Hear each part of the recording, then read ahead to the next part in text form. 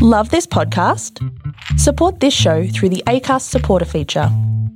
It's up to you how much you give, and there's no regular commitment. Just hit the link in the show description to support now.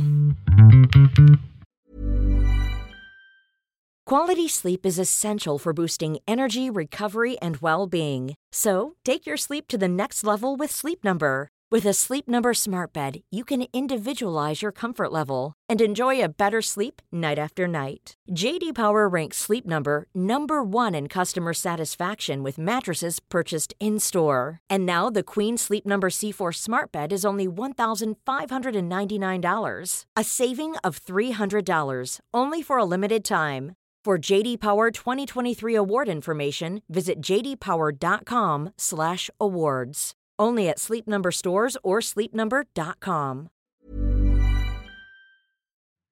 There is a story for everyone here, because every story matters. Welcome everyone to the Storybox. This is the place to be if you are a lover of stories, learning new and interesting things, and if you want to grow abundantly. My name is Jay Phantom, and I believe it's my purpose to help you realize your worth and become the greatest and best version of you possible. I am grateful that you're here today. Now let's journey into the Storybox together and hear more about whose story will be unboxed today.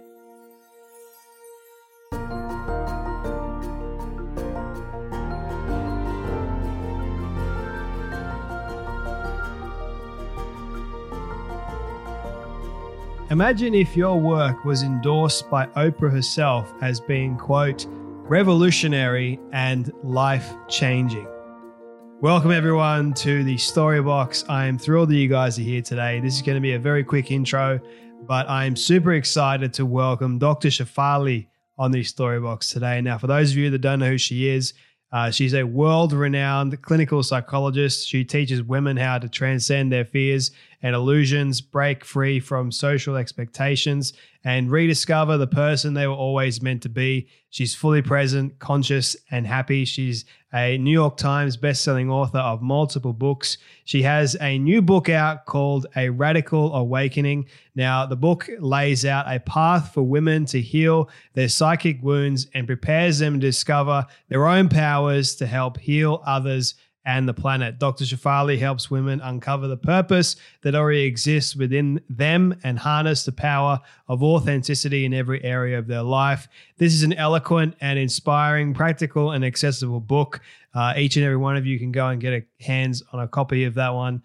Oprah has endorsed it as well, so you know that that's saying something. But she's got a few other books that I want to pinpoint for you all, which is The Conscious Parent. Now, we do talk about conscious parenting in this conversation, what it actually means, how we can all become better parents. Now, I myself am not a parent, so I found this very interesting. This is coming from a non-parental aspect in terms of me asking the kinds of questions that a non-parent, I guess, would ask, and being curious, and how I was brought up and raised by my own parents, and asking all kinds of parental questions. So it's a very fascinating deep dive into that. And then we dive into her new book, A Radical Awakening, which you can go and get a hands on a copy right now. She also has a very exciting Mind Valley course, which you can go and get your hands on for free. So the links are all in the show notes below. But it's a new parenting masterclass, how to raise confident, authentic children by truly connecting, not correcting them. The 3 vital needs for every child, and so much more.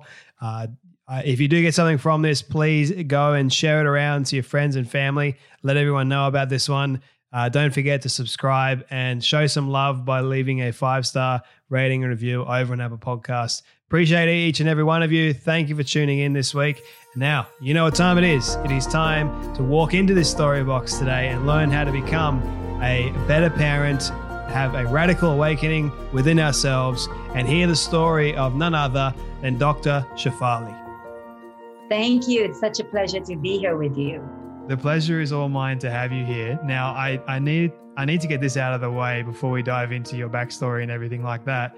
I listened to an episode that you did with, I believe it was Kerwin Ray and you said something that was quite profound to me and has helped me all along the way, which has been, you said, everyone is accessible. You just have to find a way to access them. And you're the one that reached out to Oprah and you're able to get a meeting with Oprah, which is quite inspiring. So I just wanted to say thank you so much for those words, if I didn't butcher them. Uh, Yeah. So yeah, I think people have, fear to reach out to people, and that's understandable. But I think if we have done our work and we've put in the effort and we think we have a unique message, then we need to be brave to kind of find the reception for it. And I'm not talking about people who don't have that message cultivated, but somebody like you or me, we've been cultivating a message for so long, but then we're so intimidated to reach out to people who are as human as we are. And when you do, sometimes you cast a wide net and somebody or the other does reach back, and then you build your reception in that way. Which is what I've realized doing this, reaching out to many different people. And I've realized that what connects us all is our unique story.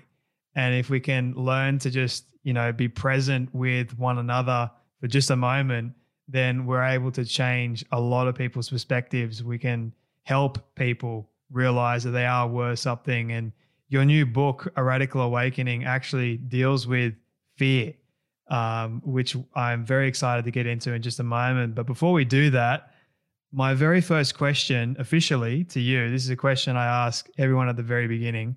It's, what does success look like for you? Freedom. So success to me is when you have liberated yourself from the clutches of culture and other people's opinions, and you are able to be authentically yourself without the gripping, clawing fear of rejection, disapproval, and unworthiness. Have you yourself found it difficult to live this free life over the years? Yes, I've had to break out of a lot of conditioning that was keeping me small. And that's why I wrote this book for women, especially called The Radical Awakening, because we are so conditioned to play small, especially women, and to always believe we're not good enough. So that is what is the eternal cage. The cage is never really something on the outside. It's always the perception of ourselves and the image we hold of ourselves. And if we hold an image of ourselves that our love depends, or our self-worth depends on this external source, we will forever be enslaved. So part of my life had to do with breaking down all my internal conditionings around unworthiness and playing small, and really deconstructing where that came from, the messages from my culture, and finding that replenishment of worth from within myself. So that was the pivoting shift. And I still grapple with it. There's no such thing as a pristine level of freedom, but I at least know what is the block. And the block is always this perception of unworthiness. So for you specifically, was it mainly just cultural expectations or cultural conditioning, or was there something more than that? Right. So I always say that typically for people, it's two sources of unworthiness that constantly feed us. One comes from culture, and culture telling us how to be a woman or a man and how to be successful or beautiful. And then is the trauma of your own childhood conditioning. A lot of people had parents, most of us had parents who were unconscious and embedded us with legacies of this unworth. I didn't have that from my parents. I actually grew up with a very healthy attachment, but I definitely still couldn't be buffered from culture. So how do we actually, for ourselves and for a person right now that is actually struggling and they're wrestling with their worth right now, with trying to break free from this conditioning, what advice would you give to them? Like, what strategies surrounding that? Well, I think the first step, and people don't really think this is a step, but it's always the first step, is to be aware of one's patterns. And awareness is internal, so it doesn't feel like a step. It's not a doing on the external. It's an internal, palpable shift where you begin to go, I am the constant in my life. I am the one who is obviously co-creating some patterns here. And we can blame the other and be resentful and gripe and groan and complain about the partner, the boss, the friend, or the child. But it's when you are willing to look in the mirror and pause and go, I'm the constant. So how am I co-perpetuating my patterns? And that awareness propels and propagates a domino effect of behavioral change. You can't change behaviorally long-lastingly unless you have a deep internal awareness that we are palpably propagating our own inner oppression. And you mentioned being a child there and the kind of teachings that we do pass down to our kids. Kids are very smart, and I think we miss that. Like they're very observant with the world around them, and they pick up things relatively quickly, or at least I did growing up. So what sort of questions should we be telling a child, hey, you need to be asking these kinds of questions in order to know your worth growing up? Well, I don't know whether the child should bear the onus for having worth. It's really, and that's why all my work around conscious parenting focuses on the parent entering a sense of wholeness and abundance so that they don't project this incompletion or this lack onto their children. So as long as the parent is projecting lack and unmet need onto the child is defenseless. The child is just, like you said, absorbing the world around them. So, but what can a conscious parent do? A conscious parent can make sure before giving an opinion, before sermonizing, before lecturing their kid, to ask their kid, well, what works for you? What is right for you? What's authentic for you? It's more important that you follow yourself. And for that conscious parent to be aware that they cannot dump their expectations on their children. And if we're very conscious and very careful, we back off from that projection and allow the child to fumble and discover and maybe fail, but finally arrive at their own authentic expression of themselves. So failure is actually a good thing for a child? What? Sorry? So failure is actually a good thing for a child? Yes, because it's inevitable. But when the parent has hangups around their own failures, then they're going to resist it when their child experiences failure, and they're going to fix it and jump in and get angry and feel out of control. But what we parents don't understand is that our children's failure has nothing to do with us.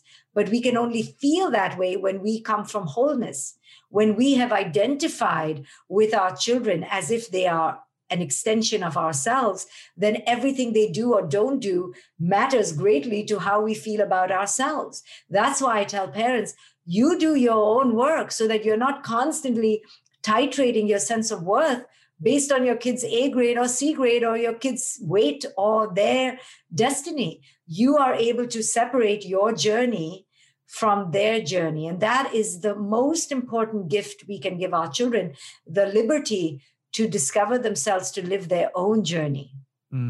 So as parents, we're more or less guiding the child along in this journey. We're not necessarily like trying to brand them down in any kind of way. Yes, we're just ushers and guides. We're partners walking this journey of life together. But it is only possible when the parent is firmly planted in a philosophy that believes that each person is here on earth to fulfill their own manifesto, their own expression of self. If we haven't discovered that for ourselves and we are still tethered to the ideas and prescriptions of culture, then of course we're going to tether our children to our ideas and prescriptions. When we free ourselves and we experience the emancipation of that freedom, we want to give that to our children. Like, hey, it doesn't matter to me what you do, what you choose. Of course, I would like you to be happy and successful and mentally healthy. But I can't control that beyond the way I show up. My only control is how I show up. And so the conscious parent makes a pledge to show up in the most whole, abundant way possible. And that's really the only work we have to do as a parent, is show up abundant and whole, so we don't dump our crap on our children. And that's it. It's actually so simple, but it is the hardest thing in the world to do, because we are so indoctrinated to own our children, to possess and control them. I have so many questions just coming from that response, but I want to ask you more or less, like, for someone that, where more or less does the actual fear come from to become a parent? Like, I'm not a parent yet, and I'm afraid to become a parent. You should be very afraid. Why is that though? Like, where does that, is that fear associated once again with cultural differences or knowing your worth? Or is it more or less like, I'm afraid to stuff up the kid? Yeah. You will F up the kid. I've already effed up my kid. I effed up my kid within the first 3 years, and I kept doing a great job at that. That I got an A+ in. So, parents want to be perfect, and parents want to be in control. That's the traditional parenting paradigm that we have all been raised with. So that's why you're so scared. You're like, I don't want to F up, because the idea is that we need to be perfect and have control over our children and raise amazing children. My goodness, that is like a seriously scary proposition. But we do it with some delusion of narcissism that we can do it. We can create perfect children. And then when you have children and they are completely feral and wild and out of control, they're really, because you realize, my goodness, they have their own will and their own voice. And now you're in conflict, because you're like, the reality is I can't control this kid. But the traditional parenting paradigm has told me I need to have uber control. Now I'm feeling like a failure. And now I don't know what to do. So traditionally what parents do is that they hunker down even more. They're like, I will have control, right? So we yell, we scream, we punish, we ground, we threaten, we rage, we scream, we yell, we abuse, we slap, we just go crazy, because we're looking for that control that we were told by the traditional paradigm that we should have. And my model says, you have no control. You will never have control. So when you surrender to that, now you can have a good time at parenting, because you're not stuck under this image of being the perfect parent who's going to have the perfect child. There's no perfect parent and there's no perfect child. That's how I start my book, The Conscious Parent. There is no such thing as perfect parent and perfect child. And when you let go of that, you actually ease into the mess and chaos of parenting, which it is. It is completely a mess. It's a shitstorm. It's out of control. And instead of looking for control, you surrender to the beauty of the chaos. And now you're a very different parent. You're like, I don't know. One mother once told me, okay, Dr. Shefali, I think what you're trying to tell me is I just need to be an idiot mommy. And I said, yes, you do. You need to be if that's what it means to be quiet and just witness the beauty of your children. If for you that means being an idiot, yes, be an idiot. I teach parents how to shut up, how to be quiet, how to not talk. And they're like, oh, so I shouldn't talk. I go, yes, because everything that's coming out of your mouth is judgment, is lack, is scarcity, and is your projection. So why don't we be quiet? So I'm a very quiet parent, because everything I want to say is to control my kid. Today, my kid is 18. I literally, in my opinion, was being so rational. I just asked her a question. I swear to you, she screamed at me. Now, I wanted to scream back. I was triggered, but I know now that, she was feeling controlled. I was asking a controlling question. But to me, it was as simple as, did you put off the lights in your room?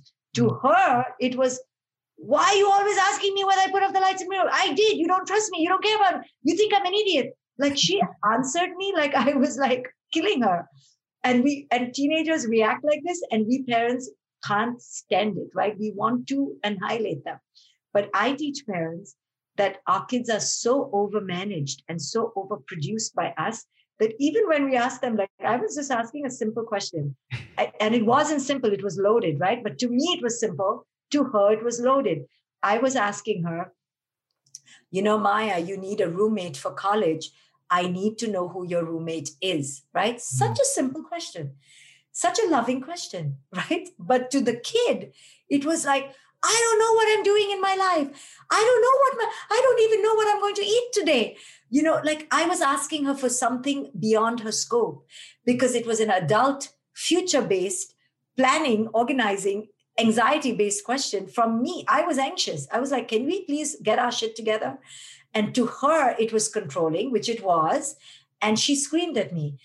A traditional parent would have screamed back and would have ruined everything.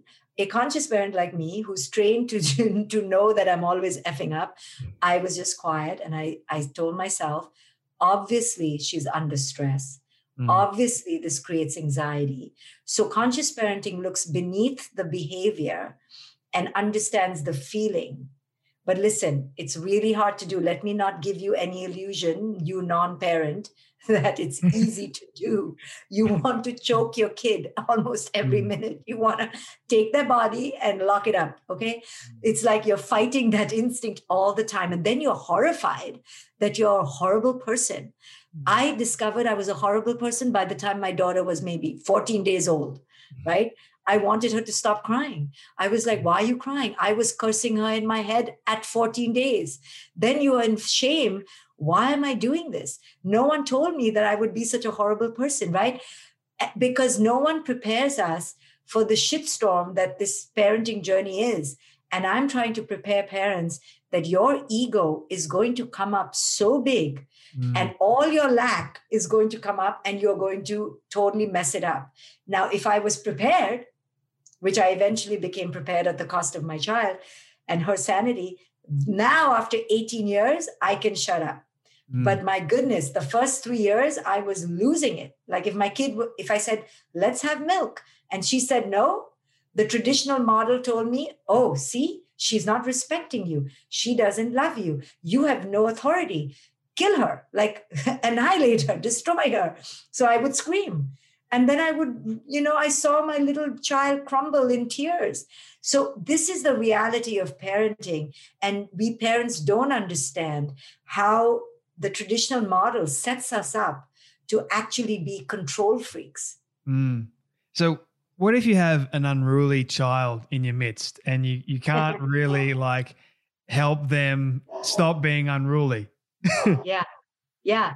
The more you try to stop it, the more unruly they're going to get, because you're talking about that particular kid who's the wild child, right? So you have several types of kids. I don't want to typecast kids, but you have the sweet tempered, temperament is a thing. So you have some kids who are just so sweet, and then some kids who the parent will say, I swear to you, in the womb, she was a devil. The devil has come out of my womb. So what they mean is that you have the strong-willed child, right? And the strong-willed child, I love the strong-willed child, even though they're a pain in the butt, because they force the parent to check their own control issues. The sweet child, you can just run a ship over, you can control them, and then you think you're a great parent. But the strong-willed child is the one who tests you. And I always call those children our awakeners, because they're here to be a thorn in your ego's side and not do what your ego wants. And you're in a controlling match, but it's an opportunity to see how out of control your ego is. The kid is not out of control. The ego of the parent is out of control.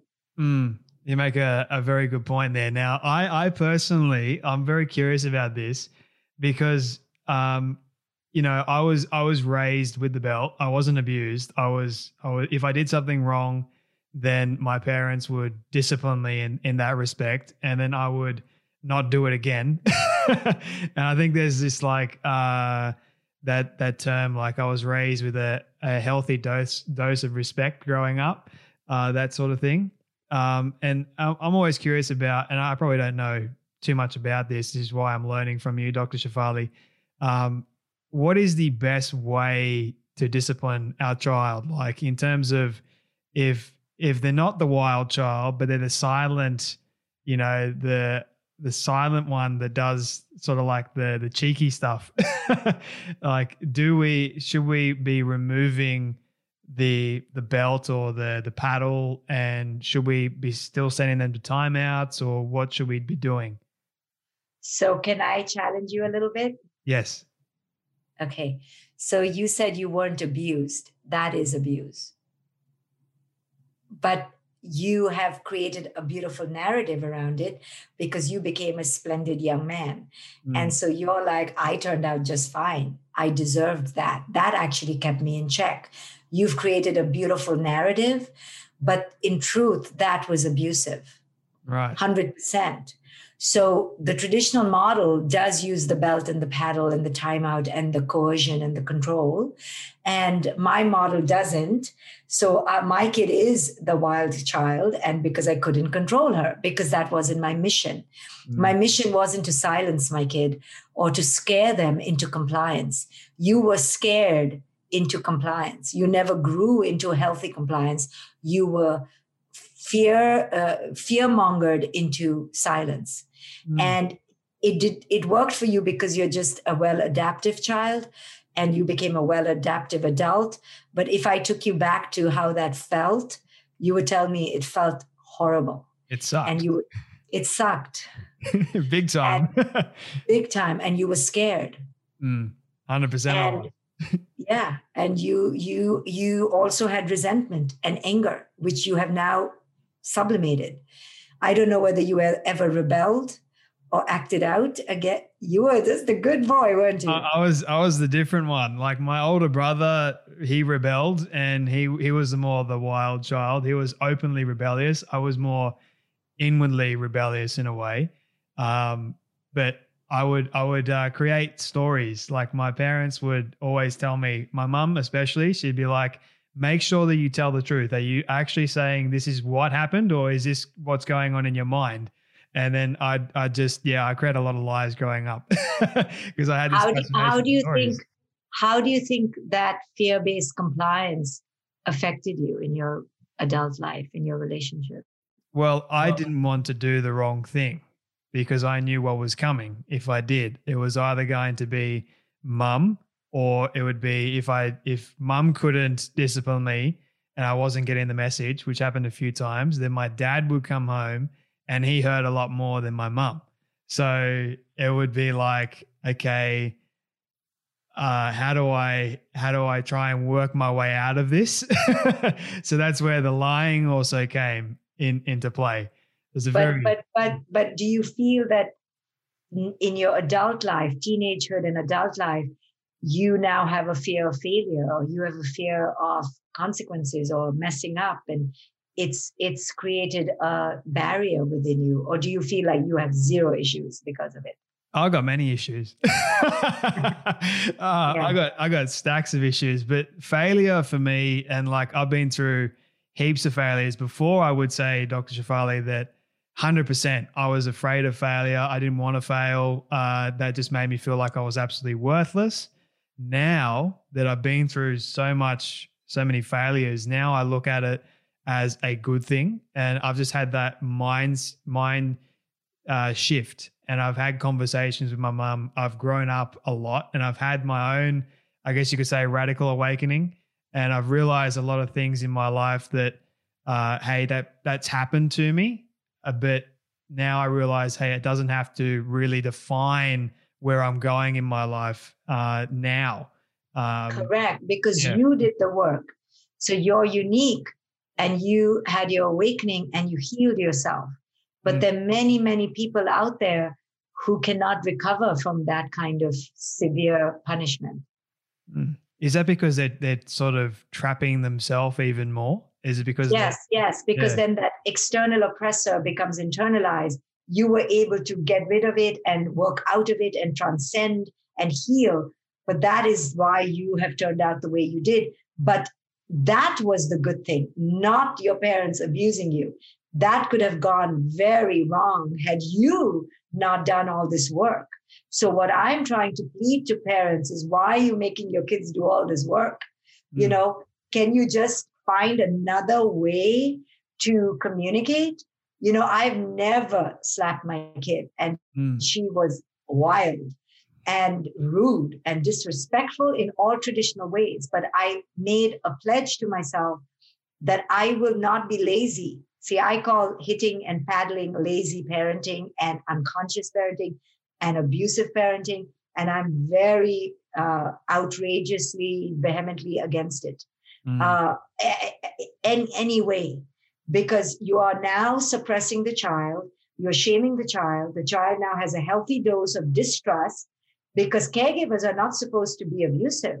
They can be they could have understood you, they could have listened to you, they could have honored you, they could have had compassion for you. There's so many things we can do to communicate what we need to communicate. Our children are not our property.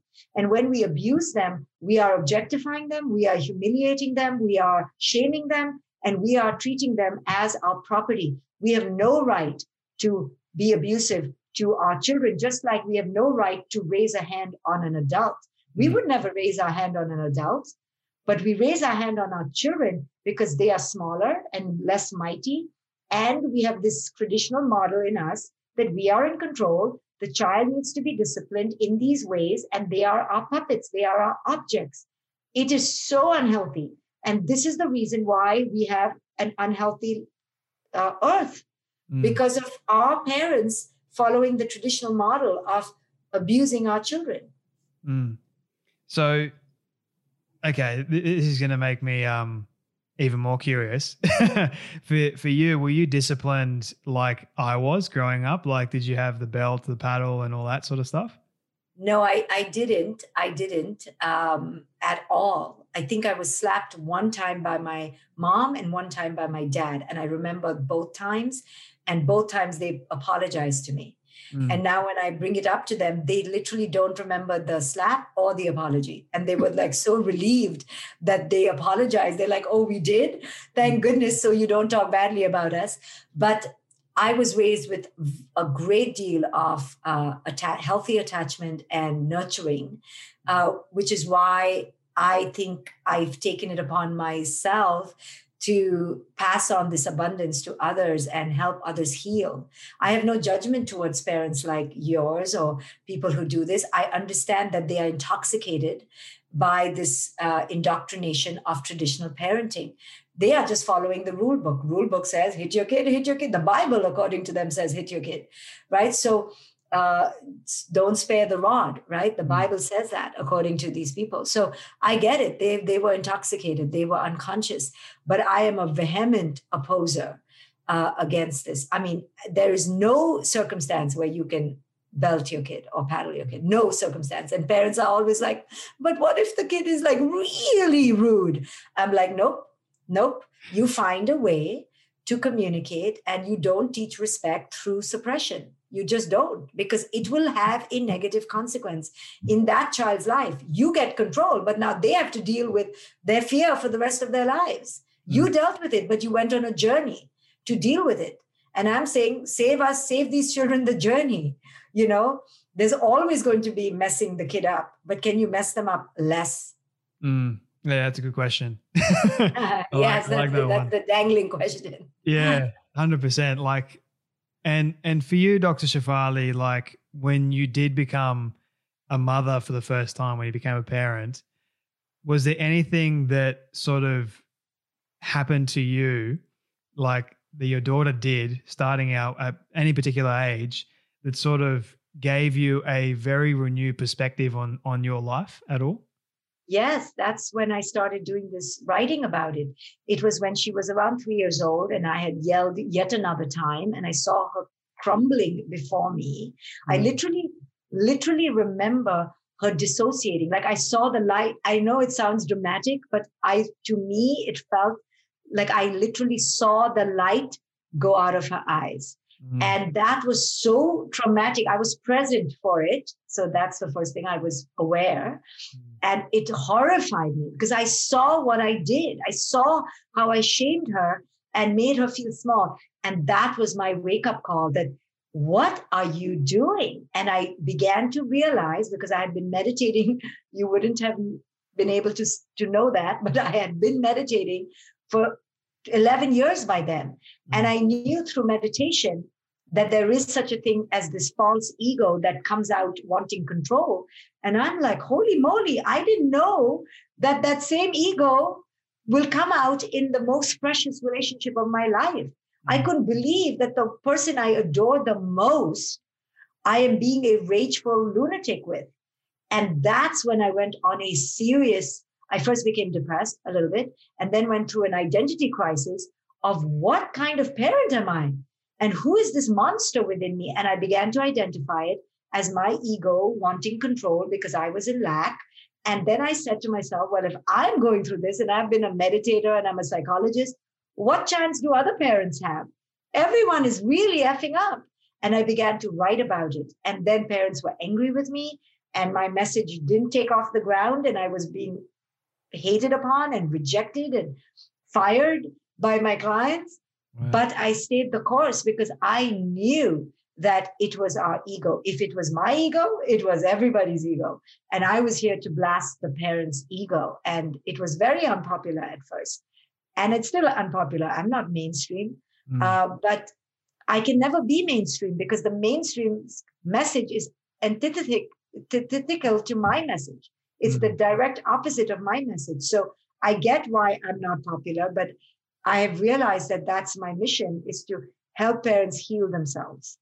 So what would you do, or how would you kind of word the conversation around if someone does disagree with your approach to parenting? Like you mentioned that you have had a lot of, I guess you could say, vicious people hating the message. And what did you do back then as opposed to what you do now? So back then, I used to get pissed off. I wanted to slap them into awareness. And then I learned that the ego is formidable.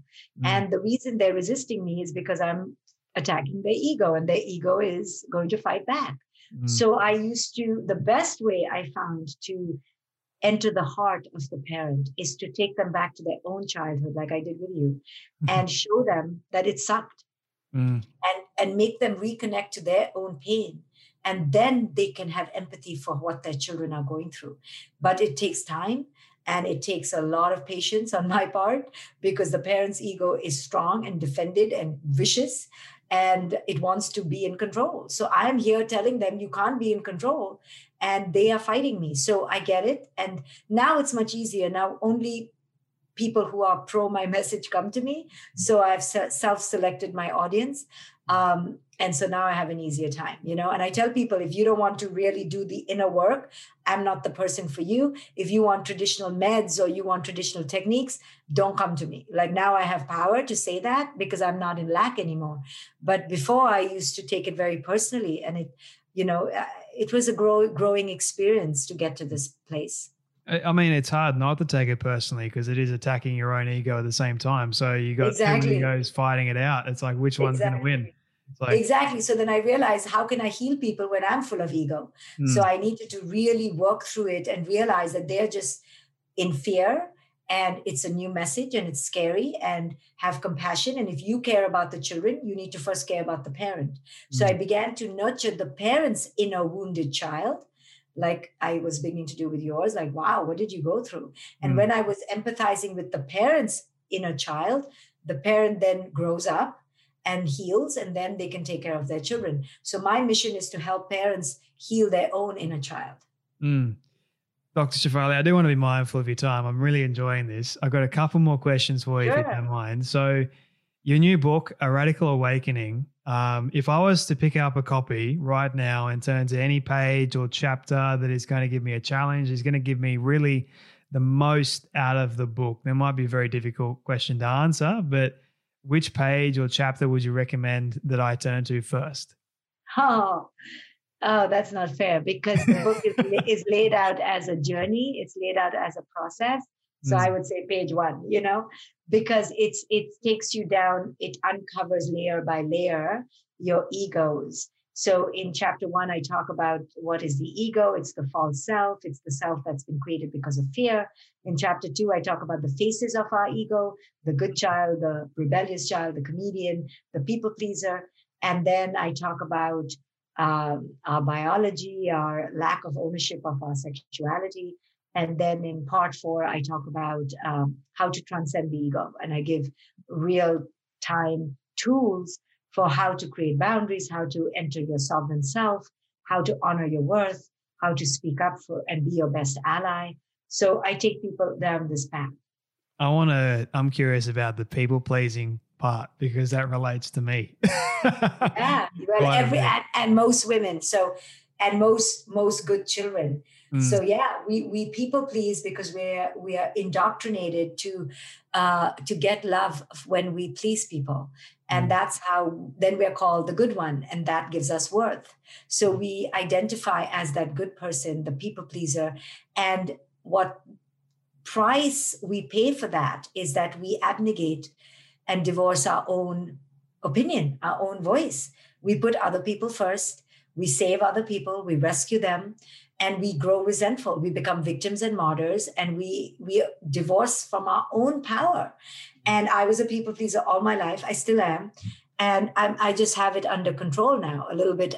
It was out of control before. Like there was nothing I wouldn't do to get love that way. I'll do anything for you, but I wasn't doing it out of a place of sacred sovereignty. I was doing it to get love back, and then when I didn't get the love back, I was angry and resentful, and I was burning out.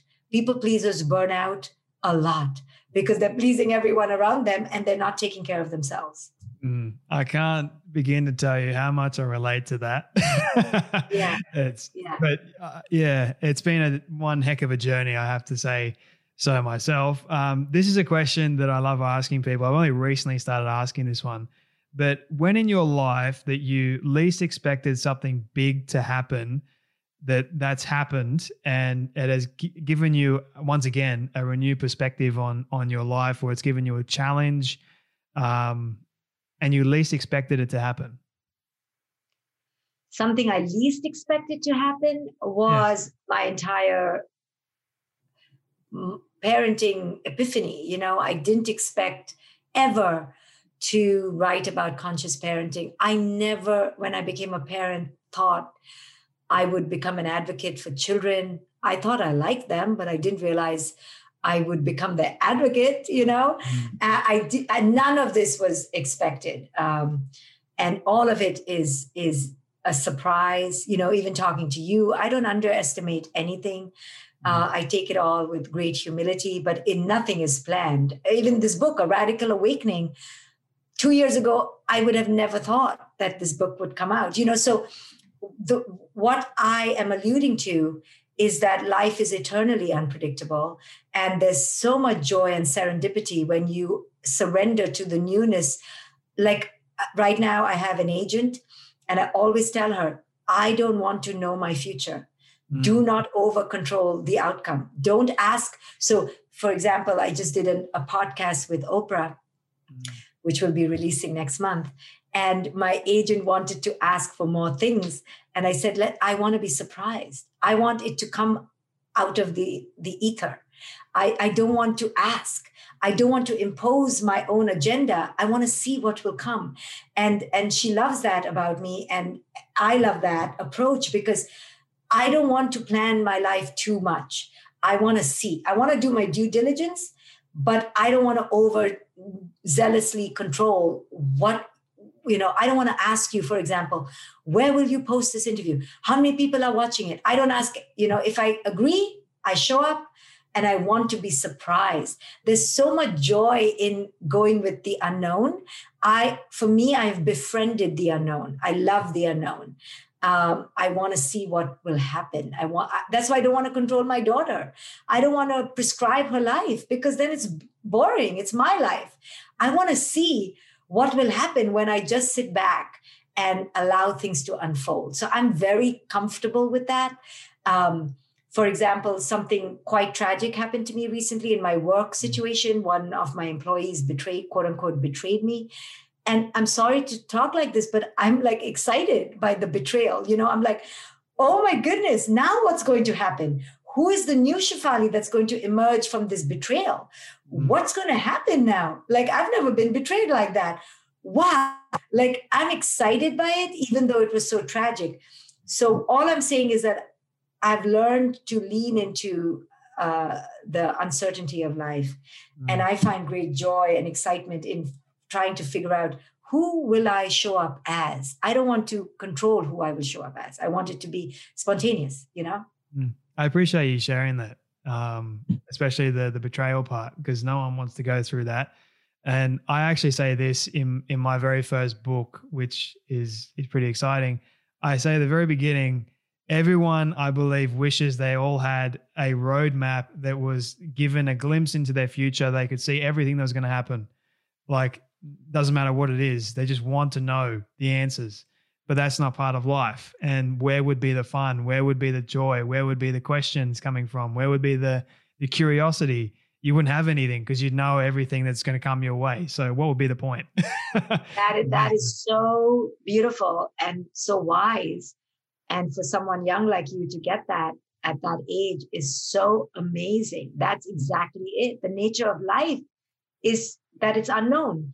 And we are at loggerheads with the nature of life. That's why we suffer. If we could flow with the nature of life, life is constantly saying, I'm changing, I'm changing, I'm changing, I'm changing. But we keep under this illusion that it's not changing. Then when it changes, we're angry. But life is just doing what life is doing. Life is amazing, but it is highly unpredictable. And so are children. That's why I love the journey of parenthood, because it trains you to let go of expectations and control. And I love that.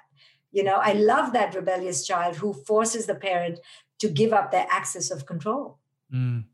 I can't wait one day to become a parent, but I'm also, like I said before, scared. But anyway, sort of finishing up this conversation, Dr. Shefali, 2 final questions. This is my all-time favorite question. I ask everyone at the end. It's a hypothetical one, but I want you to imagine with me for a moment that you've been able to reach the age of 100. All your friends and your family have decided to put together a film for you of everything you've ever said and everything you've ever done. Don't ask me how in the world they got it all. We'll call it magic for the sake of argument. But they've been able to get it and show it to you on your 100th birthday. What do you want that film to say and to show about your life? That she wasn't afraid to piss people off and live her authentic self.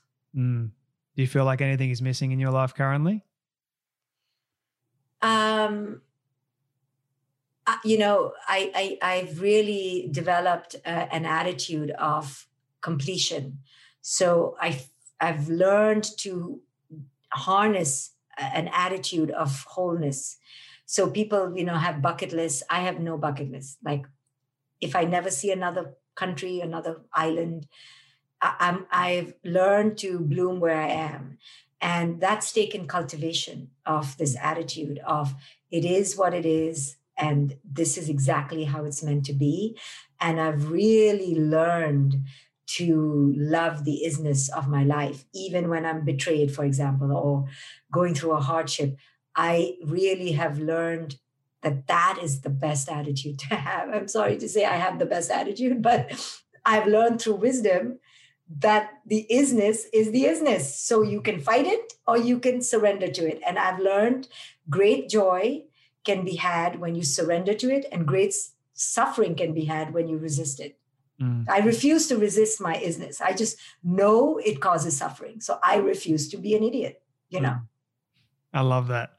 Dr. Shefali, where can people connect with you, buy a new book? You've also got a Mind Valley course, which people can learn more about being more of a conscious parent. Where can people go and get that and learn more? Right. So I have this amazing course with Mind Valley. It's called A Quest. It's only 30 days. And in 30 days, we transform your whole parenting. And I believe every non-parent and parent should take it. I'm very proud of that course. So they can go to mindvalley.com and look up Dr. Shefali and take that quest for 30 days. So easy. It's like literally 10, 15 minutes a day, but it's so effective and amazing. So I love that course.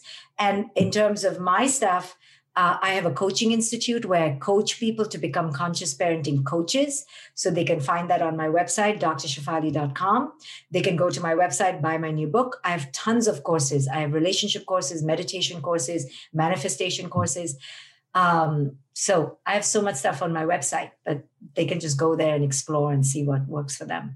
and I'll make sure that all the links are in the show notes below for people to check out. But Dr. Shefali, thank you so much for your time today and for coming on the Storybox podcast. I'm so proud of what you do. I'm here to support you and keep on doing what you do. You're amazing. Thank you for having me as a guest.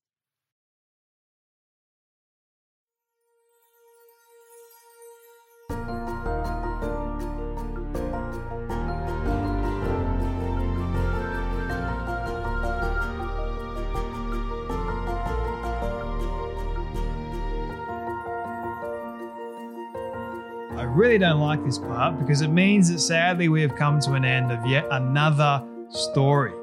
I just want to say thank you to all of you for tuning in and listening to our guest today. It is my prayer that you would have felt inspired, motivated, challenged in some way, and that you would have learned something new as well. If you would like to hear more amazing stories like this one, you can do so now by searching up the Storybox on all podcast platforms. It is that easy. And if you did get something from today's guest, please do share it around with your friend or family member who you feel could benefit from hearing today's story. And before you go, I greatly appreciate it if you could spend 30 seconds leaving a rating review over on Apple Podcasts. It goes a long way to reaching more people and building this community of the Storybox. Let's start changing lives through powerful stories like this one you heard today. Your support is always greatly appreciated. Until next time, when we dive back into the Storybox, I'm Jay Phantom, and don't forget, your story is worth more than you know. I'll catch you then.